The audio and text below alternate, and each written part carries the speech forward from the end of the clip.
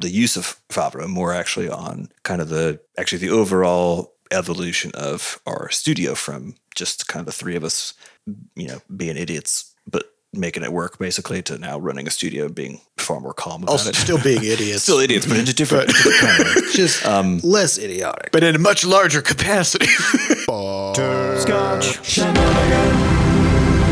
Hey everybody, welcome to episode 354 of Coffee with Butterscotch, the game dev comedy podcast of Butterscotch Shenanigans. I'm Seth and I'm the games programmer. I'm Adam and I'm just standing here. I'm Sam and I'm the artist. And this is a show where we talk about life, business, and working in the games industry. Today's March 10th, 2020.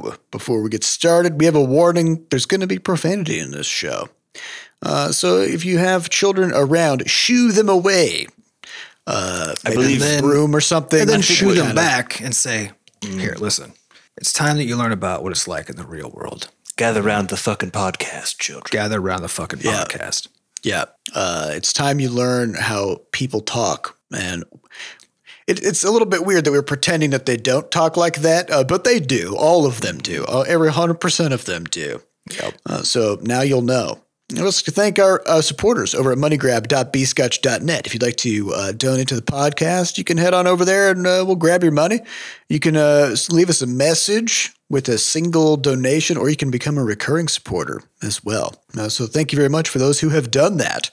Now let's talk about what's going on in the world. And as far as I've been checking the news, it's been pretty quiet, except for Elden Ring. I think it's just like that's the only thing that has happened. I'm trying to keep my blinders on. That's the head world. in the sand. Yep. That's the technique. There's video games down in there in the sand hole. There's only one in there right now, though. It's just Elden Ring. It's the only game. So Sam, I haven't played it. I don't think Adam has. It's not my kind of thing, but I've seen lots of little clips of people playing it. Yeah. So let's hear the Sam. Well, first of all, nail whiff spectrum. Did it nail it or did it whiff? It's a nail for certain. They nailed it. And as a reminder about the nail whiff spectrum, if you're a new listener to the podcast, the question is not, do you like it or do you think it's good? The question is, did it accomplish what it set out to do? Did it nail it or did it whiff it? Because that's what actually matters, because then the question for other people is, do I care about the thing that it tried to do? Yeah. Yeah, exactly. Yeah. So they nailed it. What did Elden Ring try to do? That's basically that's the question here. What they tried to do was take the recipe from a game like Dark Souls. It's the same company that made the Dark Souls series, which for those who haven't played those, myself actually more or less on the list, I played the third one for about like 4 or 5 hours last year sometime. And I was like, this is kind of fun, but then I didn't really care. And that was it.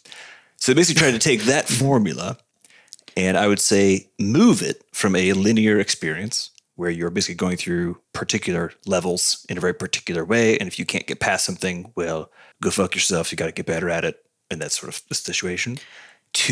Well, because if you can't get past something, then you're just stuck now, right? Yes. In the old model. Yes. Yeah. And then to sort of move it into a open world environment, which interestingly unclogs a certain amount of that pressure on the player, despite the fact the game is still very, very hard. You will die just all the time. But because you can just kind of leave wherever you just died and go do some other stuff for a while, then there's always this sense that like, oh, well, I mean, I'm just engaging with this because I want to. So I could just Right. It's not that you have to go get past that. It's not that you're blocked, which is if you're having a bad time, you only have yourself to blame. Because games that are hard, the blocker for me, the reason I always end up quitting is because I just have to try one thing over, repeatedly, and over and over. And if I can't get it, I don't have anything else to do. And I don't want to do that again. Yeah. At the moment, I just want to take a break and then come back to it later. But if I take a break, it has to be from the game, you know? Mm-hmm. Yep. 100%. So basically what they do then is, I think the game as a format, this kind of Souls, as they call it, Souls-like, which is basically a game where, I guess the short version of it is, everything you do can also be used against you, in the sense that if you want to drink a potion in one of these games, it's not just you click a button and you're healed now. Your character slowly whips a flask out, chugs it, and during this whole time, your walk speed now is reduced. You're doing this animation. You can't do shit Yeah, I mean, have you ever tried to like drink a bottle of water while you're jogging? It's not going to work. You're going to splash it all over your head. And so basically what ends up happening is you really have to learn all of the timings, actually, of the animations that are required to do things like attack something or get your shield up in time or drink a damn potion so you don't get crushed by an incoming enemy. So that level of difficulty, basically it's sort of like a technical finesse thing that's required. But I've been having a very good time with it. It's one of those things where like the first probably 2 or 3 hours that I was playing with, you're getting just totally wrecked by standard enemies who aren't really doing too. I mean, every enemy does a lot, I guess is the short version of it. Everything you encounter can murder you just without fail. Even if as you start getting more powerful, if you're not paying attention, like it'll just dangerous place. Yeah, it's a dangerous place. But I think what I found very fun about it is I would say I think I would classify the game as a rare game that is constantly surprising in the sense that there are things you find both out in the world where you're like, didn't expect that would even exist. And I'm not even just talking like because it's a crazy boss fight, but like that is a possible thing that could have even happened in the context of this game space. And then they pair that sort of weird, interesting content and stuff like that with what is clearly a hilarious sort of relationship between the designers of the game and the player base, where the designers are essentially trolling players just the whole time. And that's actually it's kind of like an escape room designer. It's basically an escape room. Yeah. And so it's like you'll go. They know what you're gonna do. They know what you're gonna try to latch onto to save yourself. It's like that. Or whatever. What was that? Trap Adventure. Yeah. It's exactly like Trap Adventure. It's an open world Trap Adventure where essentially you see. So say you walk into like a little cave area and there's like a bright light off to the left. What's the person gonna do? Look over there. Go over there. What's going to happen? Someone's going to kill you. Monster's going to come from the behind or from the ceiling. And so it's just this hilarious level of like, I've bust out laughing actually far more times playing this game than it's not a funny game in the sense of like, there's no humor in it. But it's just the surprise. But yeah, the surprise is constant, just ridiculous. And the like, I see what you did there. Yes. That's kind of, because that was the thing for me, and I actually watched people make level head levels that had like the Trap Adventure vibe. Sam, I think, has one in the campaign, right? Mm-hmm.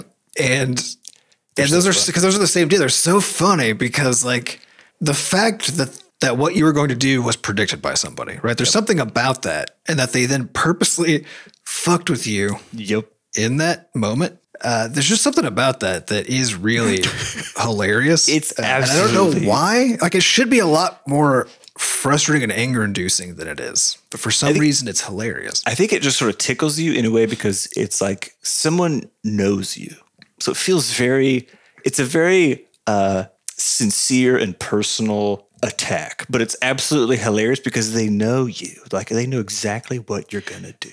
What I think is really interesting about this is I think it's a really great expression of. It kind of exposes how little control we actually have over the decisions we make, where like so much of what you do is actually structurally informed by the stuff that's happening around you. And a game like this really just kind of brings that fact to the forefront where when you walked into the room, just because of the way that the room is set up, the designers have made you make a decision. The decision's already been made, even though you technically could turn right, turn left, go forward, turn around and just leave, right? The designers have made you decide to go left. Yep. Well, and it's this fun did you really decide? Yeah, I think it's a fun circular sort of design strategy, right? Because one approach you can take to design is saying, here's what I want the person to do. And then you try to constrain things to cause that to happen, or you just design it so that's like that's the only thing. That's the thing that makes the most sense and feels like it makes the most sense. And then there's the strategy where you say, okay, at this point, now like I've made it this far in my design, what is the person going to want to do? What are they going to feel like is like the right move here? And then now what do I do with that fact? Yeah. What do I do with the fact that this is what the player or the user would do? Right. Yeah. Well, this you can use that to troll people. Yes. But you can also use that to make designs that feel where the player's making almost no decisions, right? But they still feel like clever. They are. Yeah. I think the most like the funniest thing is like most enemies end up showing up on like they can attach to walls up above. And like the most recent one, I went into a place where there's these spooky hands, and I just saw little ones. So I was like, whatever. It's like a spider. Like who cares, you know? And then there's this shiny glowy thing on the ground, like a pickup little piece of treasure. And so I just go walking over there, and a giant hand. I didn't notice that there were little fingertips poking out of the ground from below this fucking thing. And so I go stepping on to try to pick up the treasure. This giant hand just gets out and just fucking kills me. And I was like, Well, it's the part where it feels like, because now in retrospect you see they gave you all the clues you needed. Yeah, the hints are right there. Yeah, but you were fixated on the shiny. Yeah, but if you didn't see the hand, then it's still like in the context of this game, like still would have been fun and fine. But in other contexts where that wasn't the overarching vibe, you know, then the difference between showing the fingertips and not would be the difference between the player feeling like you treated them unfairly. Exactly. Versus did something interesting that was a surprise that even if it like was frustrating in the moment because it was a surprise, they can now look at it and be like, oh, I didn't see that. Yes. Yeah. So well, this is where I hate the idea of invisible wall game design, right? Because to me, there's two ways you can think about this. One is you have a scenario like somebody walks into this cave and there's like a treasure chest there. There's like a glowing thing, you know, and there's also clues about like potential consequences of what the player's going to do, right? But then you allow the player to explore the space and kind of do whatever they want. And some of the things that the player does will have undesirable consequences, but that's just part of learning about the game world, right? But there's another approach that some designers will make, which is the invisible wall approach, where they say like, okay, here's this chest. I want the player to open that chest. So I'm going to do things to make it so that that's literally the only path the player can take. Well, this is, I think, what's so interesting about the design of this game, because they don't give a shit if you pick up even the required items for like being able to do foundational stuff mechanically in the game. Yeah. Because you're going to be like, damn, I probably should have picked that up back when I saw that thing. Well, I mean, but they don't even tell you where it's at. Like they don't even care if you saw it, right? They don't care if you saw it. They just don't care. And so it has this hilarious, like, it felt more like my experience playing Terraria, where it was like, I think the reason I was getting frustrated early on is because it's hard to know how to approach a game like that, right? Because you're just like in a world, like you're literally in a world. It's not for you, actually, right? Like, exactly. Yes. There's stuff out there. You're out there, and you have to go learn the world, but the world isn't for you. It just doesn't care. And in fact, oftentimes it's downright hostile about the situation. And so, I think one of the other like kind of favorite surprises so far, there are two of them. So one is that you can summon people into your world to do like little chunks of dungeons, right? You can't talk. You just you can just use gestures and stuff. So I summoned these two people. I've been waiting a while to try to do this big part of this castle dungeon thing. And then was just kind of like being an idiot rolling around, you know, and everyone's just kind of rolling around being stupid. And then I actually just like rolled off a fucking cliff. So it takes like a while to like find people and summon them in and stuff. And then I just like literally at the place we summoned just leapt backward off a cliff essentially. And I just, again, bust out laughing because the control, they don't care about your control. Yeah, but honestly, like in my experience, like playing online games, those things are always the things that generate stories, right? Yeah. Where like you're running around with some buddies and then there's like some kind of a cliff or some kind of a trap or something, and your friend either doesn't know about it and they wander into it and it's hilarious, or they do know about it, but they make a misstep and like do just some kind of crazy juke move or something and just fling themselves to their doom. Yep. And it's amazing, right? But like, but if you take the lazy path as a designer, you're like, oh, I don't want people to be able to fall off this cliff because otherwise I would have to figure out how to like get their body back or whatever, right? Then you just put an invisible wall there. And now there's no stories. Nothing interesting is ever going to happen when people go there, and people can't learn from it either because there's nothing to do, right? So I think it's like, as far as an open and systemic design piece, it's actually been very inspirational to play through on the Crashlands 2 side. Not because I want to make Crashlands 2 so hard, but because of that constant sense of surprises that just keeps on showing up. And in places where you just like, what? And even in singular combat encounters where you think you've seen all the moves of an enemy you've seen maybe a dozen times or something, and then they just do something totally different. And it's a slight spoiler as far as like the second boss you fight in the game. But this like blew my mind. In Elden Ring. In Elden Ring, yeah. You're fighting this insane sort of like a human with a bunch of extra arms. He's called Godric the Grafted. Basically, he's stolen a bunch of people's arms. And so he's got like tons of arms. And he's just covered in knives and just like all sorts. He just is insane. And you get this guy like half health, and it's a whole ordeal getting him to that point. He gets mad. There's a brief cutscene. Cuts off one of his arms, like a main kind of chunky trunk arm that has a bunch of other arms on it. There's a dead dragon that's like sort of been hanging on the wall next to him. He shoves his hand into the dragon head. It rips the dragon head off, and now he has an animated fire-breathing dragon for an arm.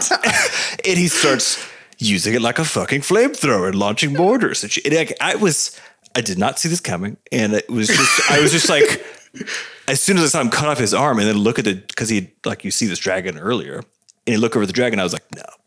Yeah, what's he gonna do? Well, my thinking is like, is the dragon actually awake, and he's gonna like feed the arm to the dragon to wake it up or something, and now you're fighting But this new scenario is definitely something I wouldn't have anticipated. So I guess like take that idea, and it's just sort of like that's actually what the experience of playing the game is, which is like it's full of comedy because of the sheer volume of strange surprises and things. Well, I think another aspect of the design of this is that you can have a pretty small number of like this was a lot of mechanics because every thing is completely different, right? Yeah. But you can still get a lot of that even with a small number of mechanics that can just be kind of recombined in surprising ways. But I think also their use of the environment here, where you see a thing in the environment that's a new thing. So like this dragon corpse, right? Mm-hmm. The fact that somebody uses it once, you see somebody like go now use that as part of the world, makes it so that forever after that, every time you see any deviation from just like normal terrain, right? Mm-hmm. Then now you're starting to in your brain guess like what could happen with this? Like, is this a thing, right? And even if like 95% of the time nothing happens or ever will happen. Because sometimes it does. Now, all of a sudden, everything becomes more interesting, even if all of those things are completely mechanically inert, so that you don't actually have to invest in making them do stuff. You just have to have them exist, which is a lot cheaper, right? So you can actually get by with a lot. I will say, if it's the sort of game you want to, again, because the design is just very good and very fun. However, it's not a game that has difficulty modulation baked in. But if you choose, like I tried playing as like a normal melee class, just like a warrior with a sword and shield.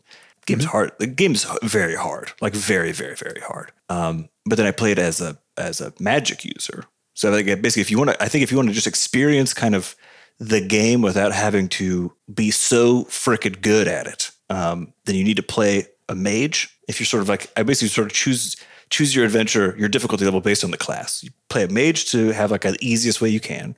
You play kind of like a ranged combo class to have intermediate difficulty, and then you play just a straight up melee, I think, for like actual challenge mode on the thing, which most people like I think don't understand that that's definitely what they did there. And so pick accordingly, I guess. If you want to just go experience how insane the world is, then mage is definitely the choice, because it's so much easier. I can't even describe it.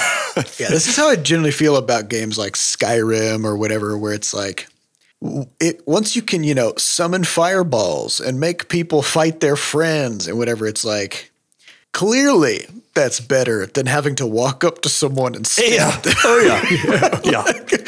Like there's no comparison. I'm just back here basically summoning like orbital nuclear strikes, and I don't have to get my hands dirty at all. So yeah.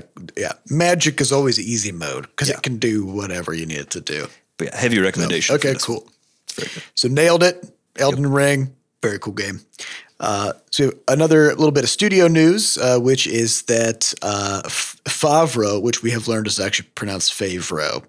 But we're just going to keep calling it Favreau because it's hard to unlearn, So that's our sort of like workplace productivity software thingy. We replaced our use of ClickUp with Favreau. So Favreau has a podcast called Learning from Leaders, and so one or some combination of us are going to be on their podcast talking about how we use it and stuff.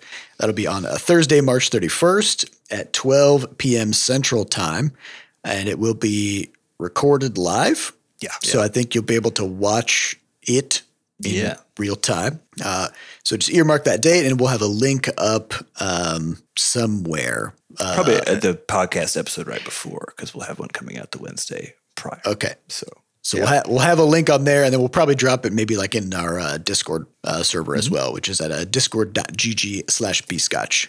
So if you want to, pop in, say hi, see what's going on, hear us talk about. It'll be pretty quick. It's just a half hour, and it's actually the topic will be less focused on the use of Fabra, more actually on kind of the overall evolution of our studio from just kind of the three of us, being idiots, but making it work basically, to now running a studio and being far more calm about it. Still being idiots. Still idiots, but in a different kind of way. Just less idiotic. But in a much larger capacity. Yeah, so I'd say it's sort of going to be like a 30-minute like full summary history of the studio if you want to kind of check it out. It'd be kind of fun. Yeah, it's the rate at which we can make idiotic decisions now is just... Oh, it's just astronomical. Yeah. And the scale of the the consequences are so much higher now. Yep. That's the dream, right? be able to like be dumb in bigger, wilder ways. Yep. So, and then last little bit of news is that GDC is coming. GDC is happening starting March 21st. We will not be there. We're still on, pandemic hiatus from large scale events. Decent chance that we'll resume going to GDC maybe next year. So we're kind of mulling that over. Yeah, well, I think it's that combo of like at this point, via like masking and the fact that we're all boosted and all that kind of stuff, and the kind of the state of the world. Like, fine. But the problem though is that going to GDC, the going to it, and the staying in San Francisco, and the being in San Francisco around Moscone Center, is collectively just a garbage tier experience, just bottom of the barrel. And so then you take that, like, because so you take that and like now the environment of like now you have to get there. Now you're worried about COVID and all this kind of stuff, right? Like the incentive to do it is so you have to make yourself do it because it's a little fragile. So like it's very fragile. Yeah, knock out a week of good like production time and. And we always like one of the things that we get from GDC is actually just stepping away from the work for a while and just kind of hanging out with each other and just like zoom out, big picture, getting out of the weeds conversations. And of course, you can do that without, all that other stuff. So we'll have, and that's something that we can do on purpose in a different way. But we won't be there, but good luck to everybody going. And I'm curious to see, if any big announcements or interesting things happen there, or if there's any new players in the market who are going to make an appearance and buy out a floor of Moscone West or something. I'll never forget when Google bought all of the seating so that they could advertise Stadia. Yep. Man. I just wanted a table, Google, to be honest. My feet were tired and my mood was dampened as a result. So that's happening. Man, I don't know. We'll see what happens with that. All right, you guys ready for some questions? We're going to get on some listener questions. All right. These questions come from our listeners over at podcast.bscotch.net. The highest upvoted question comes from Quantum Anomaly, who says, recently you've been talking more about the B-Scotch values, especially how they fit in your 2021 retrospective and beyond. Do you believe you still follow your core values? Are they brought up often, or have any of them changed recently? I've got them on my wall. Okay, good. So do we have that list handy? Because there's 13 of them, and I gotta. Yeah. So I'll rattle them off quickly, and then if it seems like any of them we've kind of like really deviated from, then we'll talk about it. Or like really gone hard into. Either way. Yeah. All right, here they are. Number 1, love the work. Number 2, be humble. Number 3, be considerate. Number 4, maximize independence. Number 5, highest leverage first. Number 6, it's not about you. 7, good is perfect. 8, can we not? 9, take the time to go fast. 10, ask the right question. 11, always know why. 12, play the long game. And 13, align thyself. My opinion is we've gone harder into all of them. Yeah. All of them. Yep. Yeah. I think we've gotten more into like more of the nuanced understanding of each one. And I think we've embraced them in a deeper, more meaningful way, especially the stuff around like the long-term focus, right? Mm-hmm. But also anything related to kind of how we interact with each other and with the stuff that we're making. Like it's really all gone deeper. But I think so much that is because of the longer-term view and the focus on loving the work, which isn't about like make yourself love it, right? It's about make it worth make the work lovable. Yeah, make the work lovable actually, and I think that centralizes sort of all of it. There's a reason it's the first one because I think that's how you align yourself. That's how you know what you're doing and why. It's how that's the core thing. Yeah, if you're having a bad time doing the work, then that means that you probably haven't done any of the other things, and can't. Yeah. And I'll say, I think two that really kind of stick out to me is this idea of like play the long game and highest leverage first, right? Mm-hmm. Where, the thing that all my days are going into right now is building this new tool, the Game Changer, which is to allow us to add way more content to Crashlands 2 and then whatever our next game is as well. And to do that in a much more secure way that we can add more people to that pipeline to make it so that we can make much more complex and intricate game systems at a much larger scale. But to do that, we have to stop production for several months to build this tool, right? And the whole time we're working on this, ideas come up like, oh, it'd be cool if we had this thing in the game. It'd be cool if we had this thing in the game. What about this, right? And the whole time we have to say, sure, maybe, but for now, we're making this tool. And it's because adding one new little piece of content to the game is not high leverage. It's short-term focused compared to making something that would allow anybody on the team to put that thing in the game. Mm-hmm. And do that in a way that's super manageable and doesn't require a huge amount of technical knowledge, right?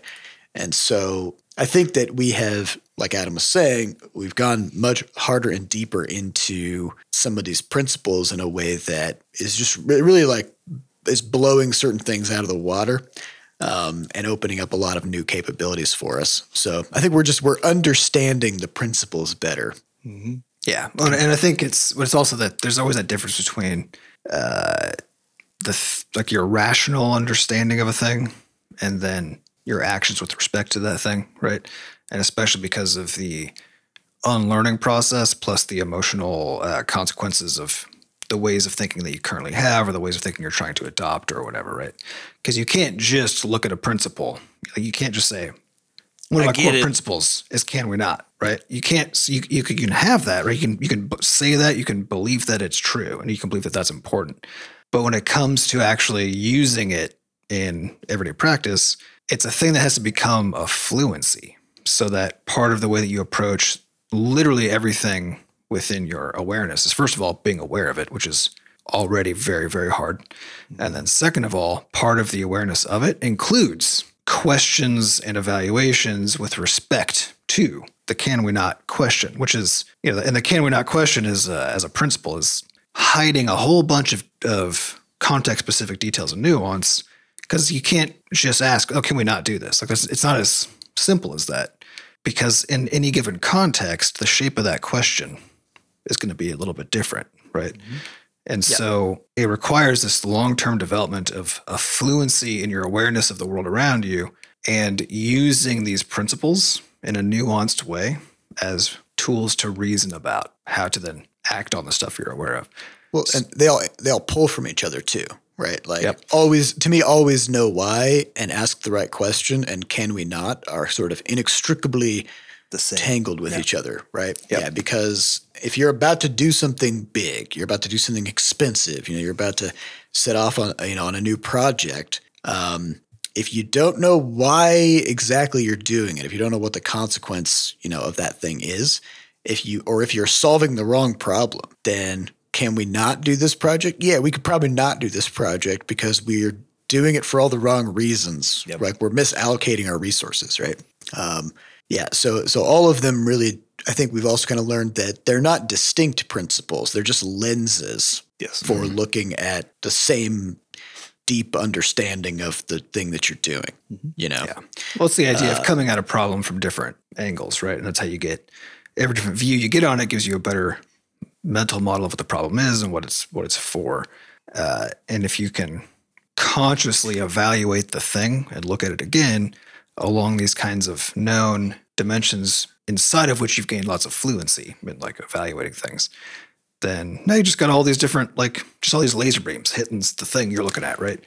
It actually reminds me of, I think there's some of these visual art pieces where they're like sculptural works where you look at it from a particular angle and it looks like a whole bird or something, right? And then every time I see one of those, I'm like, how the fuck did that person figure out how to make it? And then as you step around it, you realize that it's actually like probably, maybe 15 feet deep, and it's a bunch of various random objects sort of just like, hanging pieces. Yeah, arranged in such a way that when you look at it from a particular angle, then you see what it's supposed to be. And I think what's interesting about it, if you take that like metaphorical idea, when it comes to seeing finished products, seeing other teams doing their work, whatever else, it's kind of the same thing, right? Where it's like you're seeing it from a particular lens that makes it look very complete and whole. And it's very hard in that particular view to actually pull out the parts. And so you have to take you have to kind of strafe to the side, and then you realize that like, oh, that view is one of many that actually like doesn't really let you see how this is working. It shows you the final product, right? And it also works kind of as a cautionary tale, right? Because the idea that if you look at something that you understand it, right? Because you've got a clean mental model. You're like evaluating the thing. You've got a mental model of it. Like similarly, if you just shift your view of that thing, that seems like you get it, right? That seems like if there's a model that's grokkable in your brain, just like rotate your view by 10 degrees, and you'll be like, wait a second. There's some other shit in there. Right? Throw on some UV detecting glasses, right? And like, there's just stuff in there I couldn't even see before, Yeah, and to kind of take that metaphor even further, Sam, it also does kind of illustrate how connected things are. So in the case of these kinds of art pieces, oftentimes they'll be kind of like hanging or suspended, and they actually aren't touching each other, and they look like totally distinct pieces. Yes. Right. So you look at it from the front, it's like, oh, it looks like a bird. You go from the side, it's like, oh, there's like a piece of garbage, and here's like a tricycle, and here's like a paddle from a boat, and like these are all just distinct things. But if you take one of them out and then you go back and look at the bird from the front, it doesn't look like a bird at all now, right? Or if one piece of it is like, you know what, I need to be more important. I'm going to come closer to the front of this, arrangement of stuff, and it's like, no, doesn't work. You're a distinct sort of piece of this, but it's about the interdependencies between the whole everything. Yeah. So they are interconnected, but they visually look completely isolated from each other. Mm-hmm. You can't separate them out, and they do come together to make a complete picture. But and also any one of those things sort of loses its distinctness as that thing once it becomes part of the whole, right? Yes. So like, okay, there's like a tricycle in there. Not when you're looking at the bird, though. From the side, you can see that's there, and you can point at it. But when you're looking at it from the front, it's all one thing, and there is no tricycle anymore, right? And I think we recently read Team Topologies, which is a really good sort of it's a dry text, but it's a more advanced kind of DevOps. It's concept. Pretty abstract, also. So like trying to figure out what they mean by stuff is a little bit of an adventure. Yes, absolutely. But the high level point of which is that the organizational shape of your team, and even the shape that your tools create by virtue of however you are required to interact with them and wherever the outputs go, are themselves factors in the possible solutions that you can come up with to solve a problem. The software that your team makes is directly dependent. It has the same shape as the teams that make it. Which is a weird one. It's a really weird thing. But I think again, when it comes to this idea of this, like when you look at it from a particular angle, and like again taking our studio and this idea of this kind of these visual art pieces, it's like people look at the final output that we have, which is like a game like Crashlands 2, right? The reality is that thing, the shape of that, the success of that, how good it looks, and how impactful it is completely dependent upon the entire arrangement of every single thing that sort of precedes the ability to create that thing. So the shape of the team, the size of the team, the way we use Discord instead of Slack, the fact that we use Favreau instead of ClickUp, like all these things have these impacts on that final product in a really big way. Yeah, and what the boundaries are, how communication crosses them, how responsibilities cross them, all that. But the other piece of this too is that this is a fractal problem, right? Because here we've made it concrete by saying like, oh, we could talk about like the studio. That's the thing that you see that is actually blasted into a jillion parts if you shift the view, right? But we're operating in the context of like the studio's made up of individual people. We're operating in the context of an industry and a certain moment in time, right? And so you can actually zoom out and zoom in, and you can imagine if you're looking at this piece, right? And like you zoom in, like actually no, you can see the bicycle, or at least part of it, right? Mm-hmm. But now imagine you zoom in a little further and you can see past the bicycle. Wait a second, it wasn't a bicycle at all. It itself is made up of a whole bunch of things, right? Yeah, it's a Russian nesting doll of these visual. And I think the reason why like everything is hard, just everything, life, doing work, thinking about things, right, is because you never have a clear picture, period, right? Yeah, you never get to do that zoom in, zoom out, and see everything. At any given moment, you're like based on your models of the world, you are looking at a fuzzy, like through like goggles that are blurring your vision, right? You're looking at like a fuzzy something that you think you know what you're looking at, right? But if you were to zoom in or out and see the pieces it's made of or see what it is a piece of, right? Mm-hmm. That would still be a blurry picture to you as you like move in and out. And you don't know actually where you are. You don't know how far out you can zoom. You don't know how far in you can zoom, right? And you just have this like fuzzy picture. And so what you're trying to do is you're trying to understand the components that make up the thing that you're looking at. And you're trying to understand how you're looking at it, because that's what defines what you see at that moment. Well, I think that's the thing, is that second part is the part that most people don't see early enough, which is the fact that figuring out how it is that you're actually looking at something is the other half of the problem typically. Okay, that's where all of the bias, because that's what defines your model and your relationship with it, right? And that's where every kind of bias in the universe is a function of awareness of how you're looking at something. Yeah. So this is actually, all right. So there's this really cool thing. One of my favorite things that I've seen from video game lore actually has to do with this idea of perspective. Okay. So in the Warcraft universe, they have different kinds of magic, right? There's like elemental magic and void magic and whatever, right? And so at one point, quite a while back, the Blizzard art team released a map of how a visual layout of how those different sort of like types of magic interact with each other and how they express themselves in the world, right? So it'd be like you'd see like life magic and death magic like totally opposite each other on this map, and then like the representation of death magic is like necromancy, right? And the representation of life magic is like healing and holy stuff or whatever. So everybody's like, oh, this is super cool, right?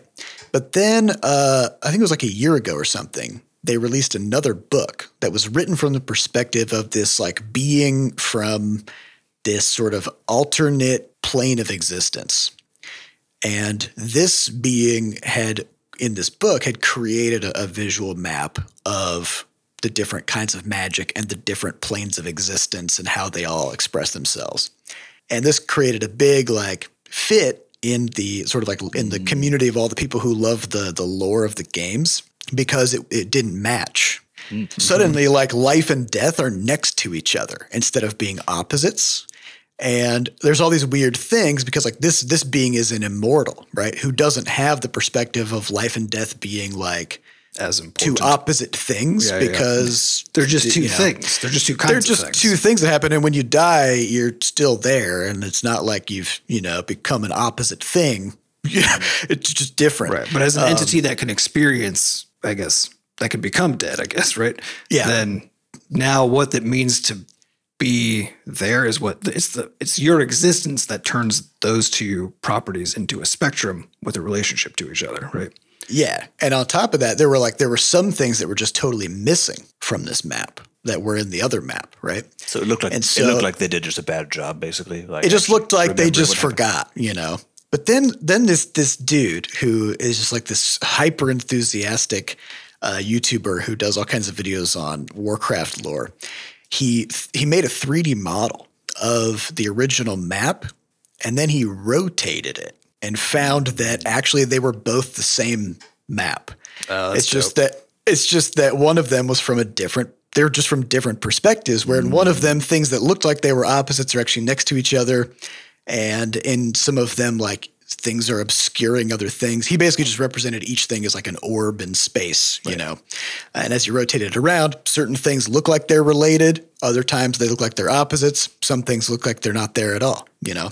And like that kind of blew my mind because it is such a great representation of like just how you look at things and how you experience the world just dramatically changes your understanding of what matters and what's connected, or even like what is even there, what even exists. Well, I think also, I mean, this is fun because it encapsulates a lot of things in one story, right? Because people's response to it of being like, I don't like this. This is wrong, right? Yeah, there's two different maps here. Yeah. Like clearly somebody missed something, and it's because you can see this with any facet of human diversity, right? It's the same deal where like people's response to it is often an insistence that it isn't real, or yeah, because there has to be one. There's one. There's only one. There's only one way, you know, to which is like.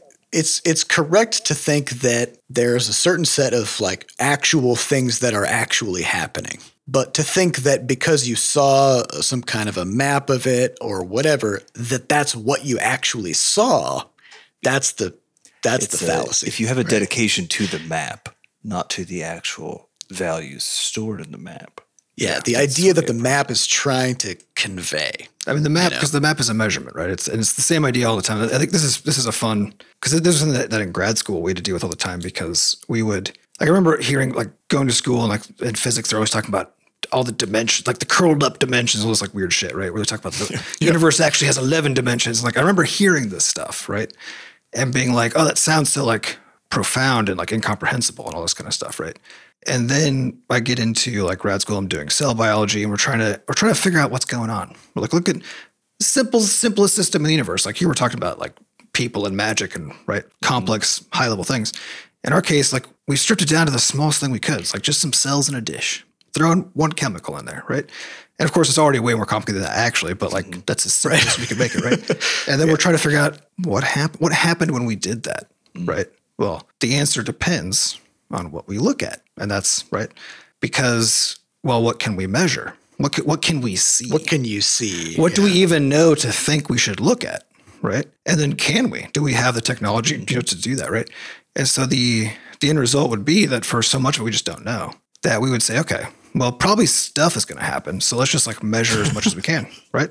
Just measure whatever we can. Yeah, but you've already made an assumption right out of the gate. That probably stuff is going to happen. Well, like, and that we can understand it, and so on and so forth, right? But so we have that. So basically, we take the tools at our disposal because that's all we have, right? So in my case, microscopy and making things glow in the dark, right? So make shit glow in the dark, take pictures of it under a microscope. So now we can see it, we can look at it, right? With the tools that we have, we've got a whole bunch of pictures now. Well, you can see something. We can see what we put in there, right? Yeah, exactly. We see we're now already behind layers of proxies, right? Yep. Yeah. You can see what's glowing. You can see. Yep. Yeah. We're seeing the glowing thing, not the actual thing that we did, right? Or the thing underneath it, and that's through a microscope, also, right? Which in itself just converts which creates a 2D a 2D way of viewing an actually 3-dimensional. Well, 4-dimensional because it's also taking place over time. So it's a snapshot in that space, right? So already in this like supposedly simple system, you can see where every single bias has crept in, right? Because we can only measure the things we guess that we think we should with tools that we have that exist, and those two things inform each other, right? And so, and then everything is already a proxy now. And then in order for us to understand it at all, we have to convert all of that into our now multi-dimensional data, which a dimension, just a thing you can measure. That's the whole thing, right? So it's like X coordinate, Y coordinate, how bright it is, what color it is. There's your 4 dimensions or whatever, right? Add time in, you can do all this kind of stuff. And so we just start converting those pictures into just series of numbers, each one for one dimension, right? And then we ask, okay, which of these changed, right? Which ones of these are the ones that like moved around? Well, in some cases we had like 30 of them. It's a 30-dimensional thing. We're talking about trying to view things in 3D is already hard, right? You can't view it. So the way that you view it is you do exactly what we're describing here, where you try to compress the dimensionality down by combining them together, which is basically you rotating, right? You're rotating it and you're looking at it in a compressed view so you can try to understand the relationship between any two things, right? But that relationship actually exists in 30-dimensional space, right? And we boil it down to 2-dimensional space, and all of a sudden, so you can holy put it shit, on a graph. Yeah, It's 2 dimensions. Right. And then we say, holy shit, those things are right next to each other. Like these are related. They're the same thing, right? It's like, okay, well, they're related to each other in this imaginary compressed 2-dimensional space created by a rotation of a 30-dimensional space, which already was a tiny measurement. You can't, because like in 3D, you can imagine like, oh, this thing is in front of that thing, so I can't see it, right? Yep. Right. But like in 30 dimensions, there is no concept of behind. You got too many dimensions at that point. Right. The thing is, it's like, always because the question is always along. It's already ruined. Yeah, because the question is always along what dimension, right? Because something being behind something is that like, if you just projected a line, that's the dimension that you're talking about, and you're on this spectrum, right? It's you, then the thing that's blocking your vision, and then the other thing is on the far side of the line, right? That's all that it means for something to be behind something. That's all it means for something to be different or the same, right? Is that can only ever be true you can only state it along a very specific dimension, and that dimension is completely defined by how broadly aware of the kinds of things that can be different are, right? Yeah, so this to kind of like, oh yeah, go ahead. Yeah, I was going to say to kind of bring it down to game dev level again. The reason why it's so useful to have a handful of people who are experts in very different things start with a core thing that you're trying to do. Basically, what's this? Okay, here's this shape of this bird we're trying to make. And then you talk to everybody on the team who has a potential angle on this thing, right? Until you get this shape from a particular viewing angle, you manage to actually create this shape. And I think ideally it's the sort of thing where like when you have enough of these experts in the room, whatever else, like people who we are able to cross-functionally show other dimensions of a particular problem, then you're able to create a more cohesive image in the first place, but then also one that is more robust so it's not like so fragile that there's like a degree in which it works, right? And then otherwise it just sort of falls apart. It's a better reflection of what you're trying to make. Because that's the thing, it's like you can end up with the same lower dimensional result with completely different higher dimensional data, right? Because the process is a conversion, it's a loss, right? And you can create that from any kind of a source that you want if you're creative enough, right? Mm-hmm. And so the more like robust and comprehensive the stuff coming in is, then the less fragile actually that result is. It's not as dependent on like this one thing being correct, right? There's a lot more that can change a little bit and have it not actually matter. Mm-hmm. Yeah, because if you had some additional stuff mixed in there behind that bird that actually was already like being obscured by a bunch of other stuff anyway, if that stuff isn't in there, it doesn't matter. The whole thing's it's a projection, right? Projection, yep. Yeah, and this just kind of then like bring it into more of a cap it off of a principle, right?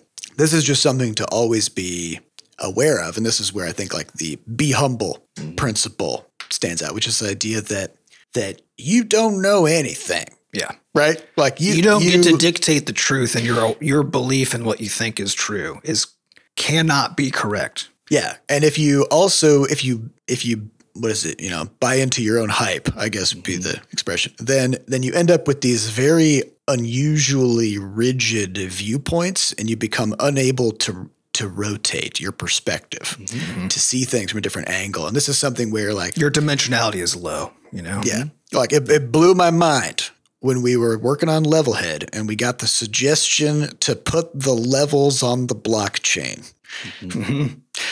Because that's the kind of suggestion that can only happen from someone who has locked into a perspective and doesn't understand the relationship of something like the blockchain to this other stuff that we were trying to do, right? And like, of course, we also don't understand the blockchain. Well, I was going to say, I think the reality is that you have to actually still work through and entertain the idea. You can still explore it because that's another dimension. Yeah, someone says, hey, you should put this on the blockchain, and be like, why would someone tell me that if I think this is so dumb? The problem is that if your extent of your dimensionality is just about the blockchain, so that you then look at other things and you don't understand everything is about the blockchain. Yeah. Everything is crypto. Everything is NFTs. And you end up with this sort of evangelist mindset, right? Which is that sometimes people will buy into one of these things to the point where they can't understand the world without first filtering it through the lens of this thing, right? Like, oh, I'm really into that's crypto, always true, right? And you now can't. That's the whole idea, though. Is you can't. The way that you understand the world is by filtering, measuring it with all of with all the dimensions that you're aware of, right? Like that's how, and you make a projection. That's how it works. And so whichever one, and then we have bias that creeps in there, right? So whatever the variables are there, whatever the dimensions are that to you are the most important, which for like a crypto enthusiast, right, is in that moment crypto. Then that they suddenly boost the scores on those when they're now compressing all the data down, right? And so now all of a sudden everything goes there. But that's how all of us do everything, right? That's how it's whatever your values are. Like your values are basically just how much weight you put on some arbitrary dimensions that you've chosen, right? And that completely shapes literally how you understand and see the world. Just completely shapes it.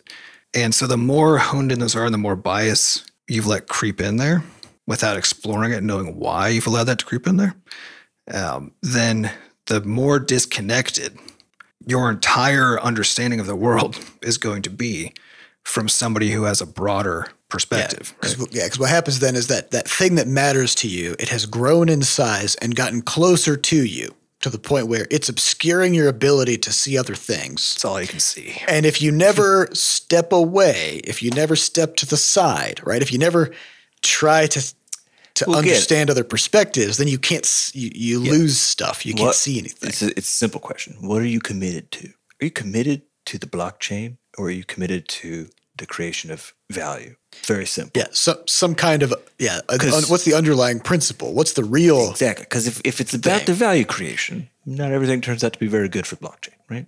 It's very relatively straightforward to see that. Well, this is along the belief system, right? Because a belief system is. What a belief system is a collection of dimensions to which you have put weight. That's what it is, right? And so definitionally, because the thing that you're measuring isn't the thing, right? You can only see the measurement. You don't get to see the thing. Like it's not part, right? So then wherever you put all of the weight, the more and more weight you put there, the more and more all you actually are seeing is the dimension itself, not even the underlying data, right? Yes. You're just seeing that. And you think that that's the important thing when the whole point of having that in the first place was to understand what's behind it. Yeah. Again, the map is not the world. It's a map. Yeah. The world's just sitting there minding its own business. Don't forget. Yeah. Don't forget. Yeah. Don't commit. Don't commit to the map. Mm-hmm. Try to understand the world. Well, I think that's probably a good spot to leave it. Yeah. So thanks for the question. It went somewhere, I think. We'd like to thank our producers, Fat Bard and Jen Coster, for putting the podcast together, and thanks to our community moderators who keep our Discord running. To get more involved in the Butterscotch community, you could just go to podcast.bscotch.net, where we have links to the Discord, a way for you to donate, and links to the archives. Thank you all for listening, and we'll see you next week. Goodbye. Bye.